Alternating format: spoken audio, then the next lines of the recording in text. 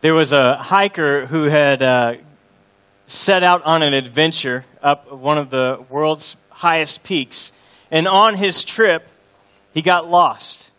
He lost his way. He was doing something that every hiker, every mountain climber knows that you never do, which is go out on your own. And he gets lost. And he's finally makes his way back to town, and he's retelling this story at a local bar to all of his climber friends, and he's talking about how desperate he was when he was lost. He says, at one point, I even got on my knees and I asked God to get me out of there.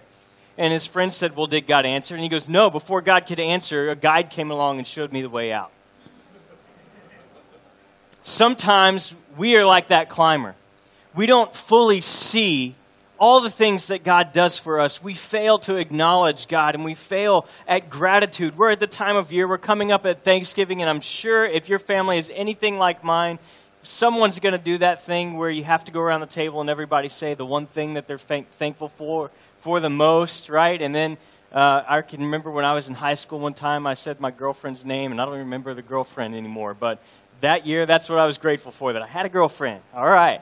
So we're going to go around, we're going to talk about all the things that we're grateful for, yet so often we miss the real opportunity for gratitude that is right before us every single day. And instead of gratitude, we become grumblers. And we wake up early in the morning, and maybe like me this morning, your alarm clock goes off and you're so warm and toasty in your bed that you don't want to get out where it's a little bit more cool, and so you're like, oh, I can't believe that alarm clock's going off. And yet you fail to realize that man, it's Monday. I've got a job to go to. Like, there are people who are waking up without anything to do today because they have no job to go to. Because maybe they can't even, they're not even physically able to work. And yet we get in our cars and we grumble about how awful our car is because it doesn't have this, it only has AM, FM. There's no, it still has a cassette player. It doesn't even have a CD player. It has no satellite, and we realize that there are people who don't even have cars. Or we eat our cold cereal, and we realize that there are people throughout the world who won't even eat for the rest of the week. Or we complain about how small our paycheck is, not even realizing that just in the sheer fact that we are Americans, that we probably spend more on entertainment, or our cable bill is more than what most people will make in an entire year. And we allow these opportunities for gratitude to slip through our fingers. And this morning we're going to look at a passage, and I think we're going to learn something about gratitude and about worship from one of Jesus' encounters with 10 men. He encounters these 10 men on his way. We're following the story of Luke. We're kind of in the middle of the book of Luke. And one of the things that Luke has started doing is he's following Jesus' journey to Jerusalem. And so in chapter 17, we're going to read this, starting in verse 11. If you have your Bibles, go ahead and turn there. And what we're going to see is that there are 10 men who encounter Jesus, but only one who responds with gratitude and with worship. And it's my desire for us this morning to understand that we are like that one man, that we need to be like that one man, and that we need to be the kind of people who respond in the same way with our worship. This is what happens. While traveling to Jerusalem, he passed between Samaria and Galilee. As he entered a village, 10 men with serious skin disease met him. Some translations may say leprosy. This is a very serious deal that these men are afflicted with. It says, they stood at a distance and raised their voices, saying, Jesus, Master, have mercy on us. When he saw them, he told them, go show yourselves to the priest. And while they were going, they were healed. But one of them, seeing that he was healed, returned and with a loud voice gave glory to God. And he fell face down at his feet, thanking him. And he was a Samaritan. Then Jesus said, were not 10 cleansed? Where are the 9? Didn't any return to give glory to God except this foreigner? And he told him, get up and go on your way. Your faith has made you well. And actually, I think that's not the best translation. The literal translation for that last phrase is, your faith has saved you. Your faith has saved you. 10 men encounter Jesus, yet only one returns to give glory to God. And this morning, as we talk about gratitude and we talk about how do we get to a place of gratitude, how do we become like the one man who out of his gratitude falls face down at the feet of Jesus and worships? How do we get to that point to where on a Sunday morning when we're cold, we don't want to get out of bed, we're tired, it's Thanksgiving week, we know people are going to be on vacation, that we can get up and be excited about gathering and worshiping, and we don't have to hold back, not caring about what someone may think about whether or not I raise my hands or whether I raise my voice, but I'm going to worship God because of what He's done in my life. How do we get there? How do we get to that point? I think the first key is this, that we must recognize, you must recognize that you are a leper, unclean before God and man. You are a leper, not physically but spiritually. And here's the thing about leprosy. The word that's used for skin disease, leprosy of this time, it would make someone ceremonially, that's easy for me to say, ceremonially, I can't get that word out this morning, rubber baby buggy bumpers. They couldn't go and worship because they were unclean, right? We'll say it that way. So they were ceremonially unclean. They were defiled. They weren't able to go and worship. They weren't able to be around other people. And once they were clean, they would have to go through this extensive ritual in front of the priest and offer sacrifices and all these things just so they could be reinstated into the community and be allowed to worship with God's people again. And the closest thing that we have or that we can think of today, what most of us would think of leprosy, is called Hansen's disease. We have a few pictures here. I tried not to find the worst ones. But the way Hansen's disease would develop at this time is that normally it starts with some discoloration of the skin, something a little bit scaly, a few boils would raise up on the skin. It would begin to work its way from the outside in through the body. And it would begin to attack the vocal cords. And it would begin to cause the eyes to be starey, to where they were just kind of glassed over.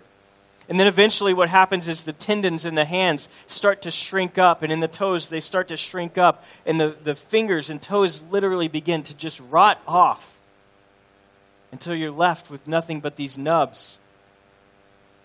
And sometimes entire hands, entire feet would fall off, noses would fall off, ears would fall off. These men were a sight to behold. And they're coming to Jesus and they're crying out to Him.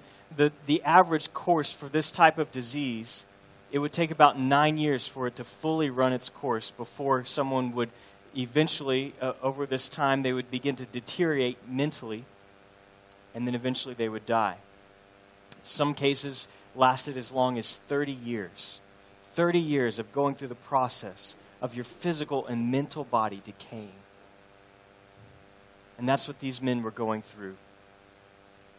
We read that the one man who turns around was a Samaritan.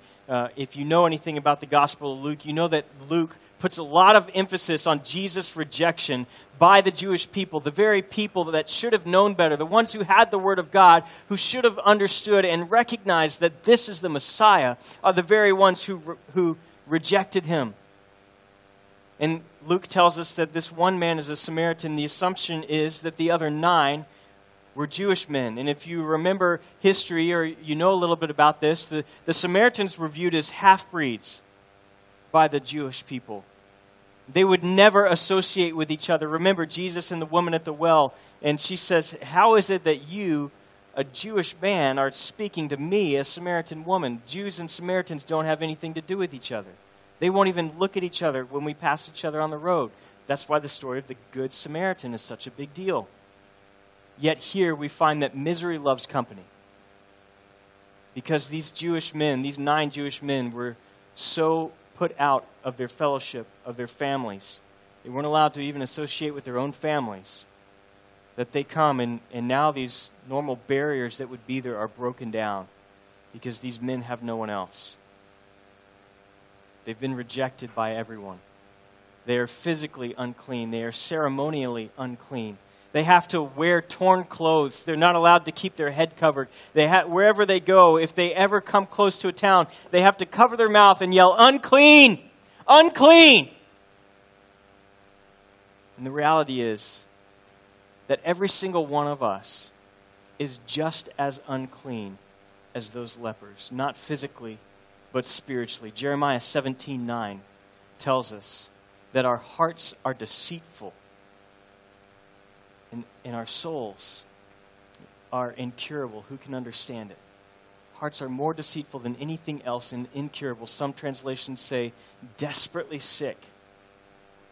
Who can understand it? And here's the biggest thing, is that we have got to recognize that we are these lepers, that we are unclean. And there's a lie out there in our society that says people are basically good. People are basically good, and here's the problem with that, is that if you're basically good, then why in the world do you need a Savior? Why in the world would you need someone like Jesus? And the problem is that we start comparing ourselves to each other. And you can imagine the lepers saying, well, I haven't lost any fingers or toes yet. I'm not really that bad. I'm not as bad as this guy over here.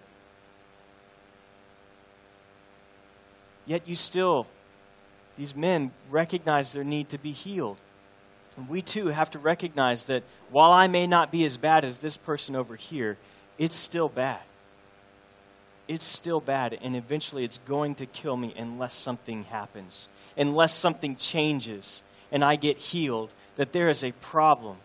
We have a sin problem. Every single one of us has a sin problem that makes us sick before God and before man. And we know that our sin, it doesn't just affect our relationship with God, that it has very real consequences and has very real effect on our relationship with people.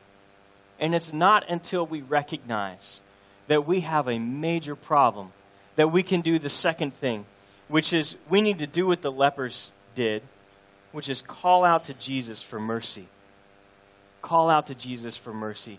And you can't do that until you recognize your own need for a Savior. Because if your mindset is, well, I'm not really that sick, then you're not going to go to the doctor.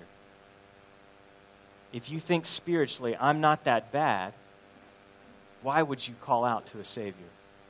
Look at verse 13. Knowing what we know about leprosy, it says, voice 13, they raised their voices saying, Jesus, Master, have mercy on us. Now these men have been put outside. We don't know how long they've been affected. We don't know how bad it is, but it's bad enough that they're living together. They're breaking social barriers and they're living together.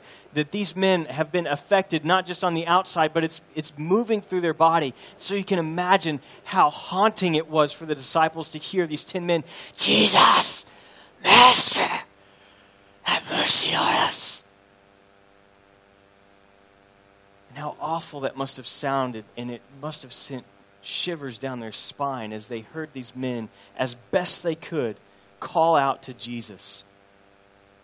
They call out to him in their desperation, in their desire to be healed. They call out for mercy. And they use this term master.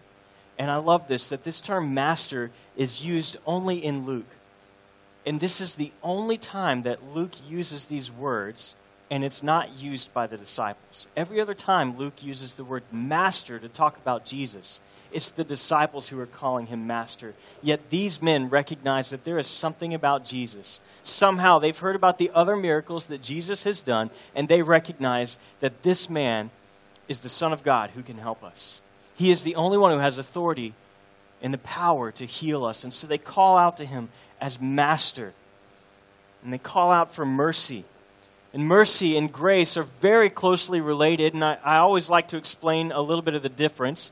Grace is something when you get something that you don't deserve, right? Grace is when you receive something that you don't deserve.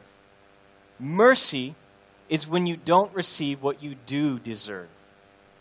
And these men are calling out, and they're saying, we understand that because we are sinful, we probably deserve whatever sin, whatever sickness that we have, because that was the mindset in those days, is that if you had leprosy, you had some sin in your life. And so they recognize, hey, I'm sinful and I probably did something to deserve this, but have mercy on me. Have mercy on me and take this away. Take it away from me, Lord. And so they call out to him in mercy, and they see that they desire to be healed. And I love Romans 10. It says, that God is one who is abounding in riches for all who call upon him, for whoever will call upon the name of the Lord will be saved. That God is abounding in mercy. I also think about Moses. Chapter 34 of Exodus. You don't have to turn there. You can if you want to. But chapter 34 of Exodus, Moses is there, and he asks to see God. And God says, Moses, you can't look at me. If you were to look at my face, you would die, because I am so holy and so righteous as God, and you are a sinful man that if you were to look at me, you would just melt. Like, think Raiders of the Lost Ark. Like, that's going to happen to you. He didn't know what Raiders of the Lost Ark was, because he was kind of in the process of building the ark, but that's a different story.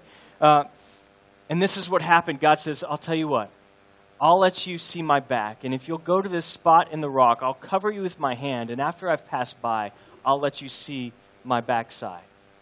I'll let you look at my back. Because if you look at my face, you'll pass away. And as God passes by, this is what he says. It says, Yahweh, the personal name of God. Yahweh is compassionate and a gracious God, slow to anger and rich in faithful love and truth, maintaining faithful love to 1,000 generations, forgiving wrongdoing, rebellion, and sin.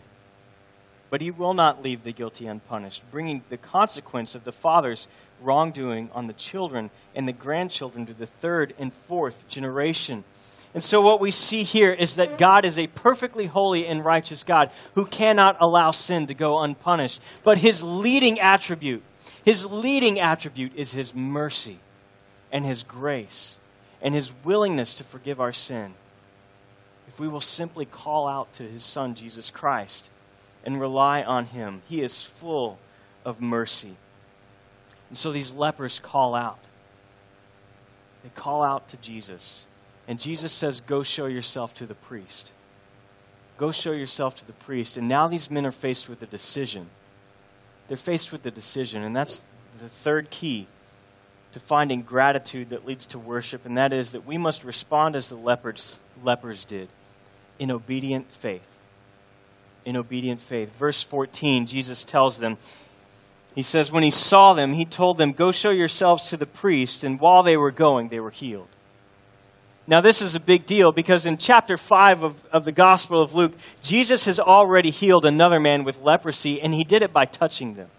He touches the man, and the man is healed immediately. And then, to be restored into the community, they would have to go and present themselves to the priest, go through all this ritual washing and sacrifices, and then they could rejoin the community. But Jesus tells these men from a distance. He says, go now and show yourself to the priest. No healing had taken place yet. And these men are faced with a decision. And you can imagine the conversation among those lepers. I don't know about you, but I can imagine one of them saying, I don't know. Man, it really hurts to walk on these calloused and bruised and sore feet. My toes have been falling off for the last couple years. I don't know that I can make it that far. It hurts.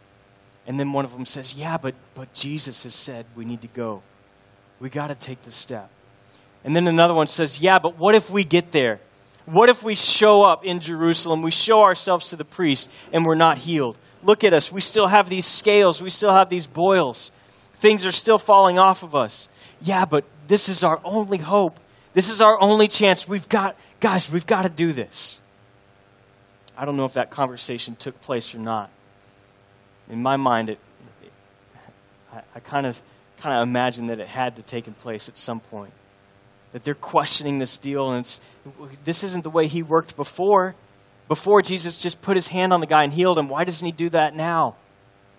Guys, we just got to take this step of faith and follow what Jesus commands. And so they take off. The 10 of them together, they begin walking, and then it says on their way they were healed. And I don't know how it happened. I don't know if maybe they're just walking along and all of a sudden they realize that they don't hurt anymore, and they start checking themselves out.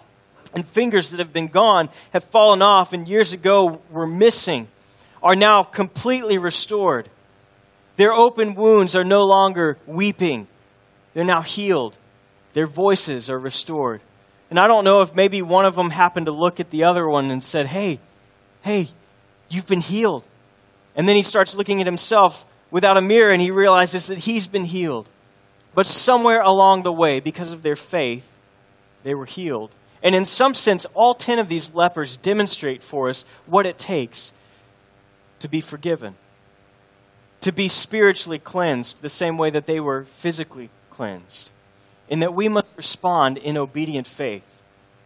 We must respond in obedient faith when we recognize that we are unclean before God and man because of our sin. We recognize that we are in need of a Savior and that our only hope is to call out to God in His mercy in the name of Jesus Christ. The third step is that we must respond in obedient faith. John 3:16 says, "For God so loved the world that He gave His only one and only Son, that whoever believes in Him, whoever has faith in Him, whoever trusts in Him will not perish, but will inherit eternal life." That's it. Here's the thing. The lepers didn't come and say, "Hey, Jesus is coming. We better go clean ourselves up and try to make ourselves look good before we come to Jesus." They came to Jesus just as they were, just as tainted and nasty and filthy as they were. They came to Jesus, and He heals them, completely restores them because of their faith. And in the same way, God doesn't ask us to change our lives, to turn our lives around, to stop doing this or stop doing that before we come to Him and put our trust in Him. We come to Him just the way we are. And it's through faith, not our good works, not our attendance at church, not the amount of money that we give to charity or the good things that we do. It's our faith that heals us and that saves us. And I love this last part. Jesus tells the one man at the end who comes back. And I think this is the one man who understood that Jesus had more to offer than just a physical healing. Jesus had way more to offer than just what was on the outside. Is the one Samaritan who comes back and worships Jesus. And he understands that he needs more than just to be physically healed. He needs a spiritual healing. And Jesus says to this man, "Your faith has saved you. Your faith has saved you." And then we read about this man's response. Sadly, we see that the other 9 who'd been healed from serious illness fell short of the best blessing that God has, which was the spiritual healing that's offered. They settled for the temporal blessing. We must not be satisfied with temporal blessing. We need to continue on and recognize that God has more. We need to react the way the one leper did, which is to glorify God at the feet of Jesus with thankful hearts. We need to glorify God at the feet of Jesus with thankful hearts. Let's look at verses 15 through 19. It says, "But one of them, seeing that he was healed, returned, and with a loud voice," remember, he didn't have this loud voice before. He called out the best he could in a raspy, rotted vocal cord voice, sounding like Smeagol from Lord of the Rings. "Precious Jesus. And now it says with a loud voice, he returns and he gives glory to God, and he falls face down at His feet, thanking Him. And he was a Samaritan. And then Jesus said, "Were not 10 cleansed? Where are the 9? Didn't any return to give glory to God except this foreigner?" And He told him, "Get up and go on your way. Your faith has healed you. Your faith has saved you."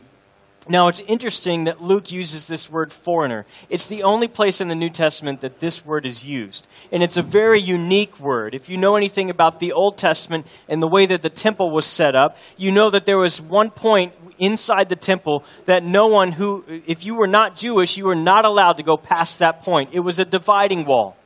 And outside that dividing wall, it says any foreigner who crosses this point, his death is his responsibility. Meaning that if you cross this point as a foreigner, if you are not Jewish, you are going to die. You are going to be killed. And Jesus uses that same word, foreigner, that appears on that sign in the temple. It's interesting that Paul also talks about how Jesus is the one who has broken down the dividing wall. And that in Christ, we are all free to come and be cleansed in the blood of His sacrifice. And so we see that Jesus is saying, look, this man gets it. This man gets it. We understand that this man's praise was heartfelt. He falls and he glorifies God with a loud voice, and I just love that. You can imagine He doesn't care what anybody else around him thinks. He is probably shouting at the top of his newly restored vocal cords, "Glory to God! Glory to God! Praise Jesus! Praise Jesus!" And he doesn't care if people think he's crazy, because he knows that he has been fully restored, fully healed, and he is going to worship the one who has healed him. He recognizes that he is in the presence of God's one and only Son, and nothing is going to hold him back. And he falls on his face. He doesn't care that it's an embarrassment to put your face down in the dirt, to be at someone's feet. He doesn't care that it's a sign of humility. All he knows is that he has been healed. He knows the one who's healed him. And he knows that he deserves his worship. And so he doesn't hold back. He begins to worship him. Twice it's mentioned that he gives glory to God. He glorifies God. To glorify God means that we extol his attributes and his actions. We exalt him, and we let others know how great he is. Let me ask you, does that description fit your life?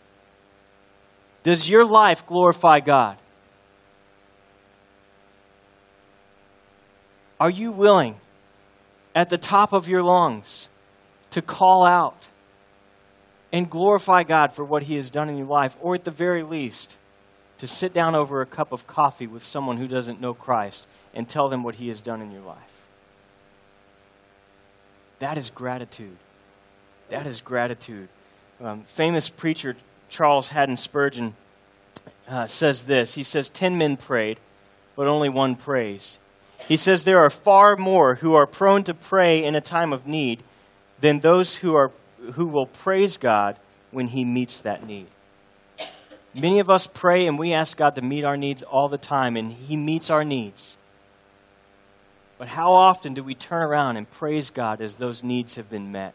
Oswald Chambers says this. He says, there's great difficulty spiritually. The great difficulty spiritually is to concentrate on God, and it is his blessings that make it difficult. Troubles nearly always make us look to God. His blessings are apt to make us look elsewhere. How true is that? That so often when God blesses us, we begin to think how great we are, and that we must have done something to earn it or to deserve it. And we fail to recognize, but here this man recognizes fully that God has done something great in his life, and he falls at the feet of Jesus. He falls at the feet of Jesus. This man at the position on his face at the feet of Jesus shows us our proper attitude of humility that we should have, that should characterize those who've been healed by Jesus Christ. That we ought to fall at his feet. This is where we ought to live. This is where we ought to live. In humility at the feet of Jesus, glorifying God. Giving thanks, giving gratitude, and worshiping. Worshiping like this. I love the psalmist, Psalm 51. If you know about this psalm, this is after David has committed adultery with Bathsheba. And he's been caught in his sin. And he knows it, but he also recognizes that God is a gracious God and will forgive him. And he says this, Lord, open my lips, and my mouth will declare your praise. You don't want sacrifice, or I would give it. You are not pleased with burnt offerings. The sacrifice pleasing to God is a broken spirit. God, you will not despise a broken and humble heart. David says, look, God, I know that your law demands that I go and make sacrifice for my sin, but I know your heart. Your heart is not just that I go through some ceremony. You want me to be humble before you and recognize your forgiveness and mercy towards me. And that's what this leper did. You see, the other 9, they probably went and they went through all the ceremony and they went through all the sacrifices because that's what the law commands. But this man understood that there was something more. That what really needed to happen was he just needed to go and pour out his gratefulness before Jesus Christ and say, thank you. Thank you for healing me, and recognize that there is something more. Hebrews 13, we were in this passage last week, but it says this, therefore, through him, let us continually offer up to God a sacrifice of praise. That is, the fruit of our lips would confess his name. Don't neglect to do what is good and to share, for God is pleased with such sacrifices. You want to know how to show your gratitude? You want to know how to show your gratitude for what God has done in your life? Let his praises be on your lips, whether it's here on a Sunday morning or in the office on a Monday morning. Let his praises be on your lips and share what God has done for you. What better way is there to demonstrate your gratitude?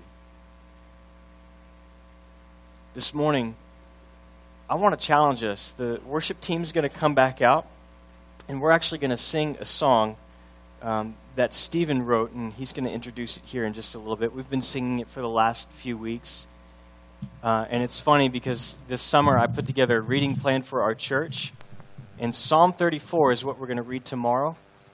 And this song that Stephen has written is taken directly from Psalm 34. So if you want to read the words and you can't see the screen, just open up to Psalm 34. The words are right there. And this is a psalm of praise. And it's my hope this morning that as the worship team gets set up, I'd love for us to just spend some time. And I know we said this is cheesy earlier, and it's going to happen at your Thanksgiving tables, but just call out something that you're grateful for with a loud voice, right? Not like the lepers before they were healed, but like in a real voice. Something that you're thankful for, and I'll go ahead and take Jesus so we can get that one off the table, right? That one's off the table. God, Jesus, Holy Spirit, all those are off. So let me just say, I'm thankful that God woke me up this morning and put breath in my lungs. I am thankful for my wife and my children. Somebody else, what are you thankful for? Just call it out. A simple life. Awesome. What else? God's mercy. What else are you thankful for? His provision. Our community. What else? Your job. What else? Come on. Family. Awesome. Friends. Fellowship. No school this week. Parents, that's probably not yours. Somebody else, come on, let's go, stand up, come on, call something out. As they start to play, just call out what you're grateful for with a loud voice. If you can't think of something to be grateful for, maybe that says more about our own heart attitude. Stand up, come on, let's praise the Lord, let's worship together. Let's worship God and call out with a loud voice and sing about how great He is. This song is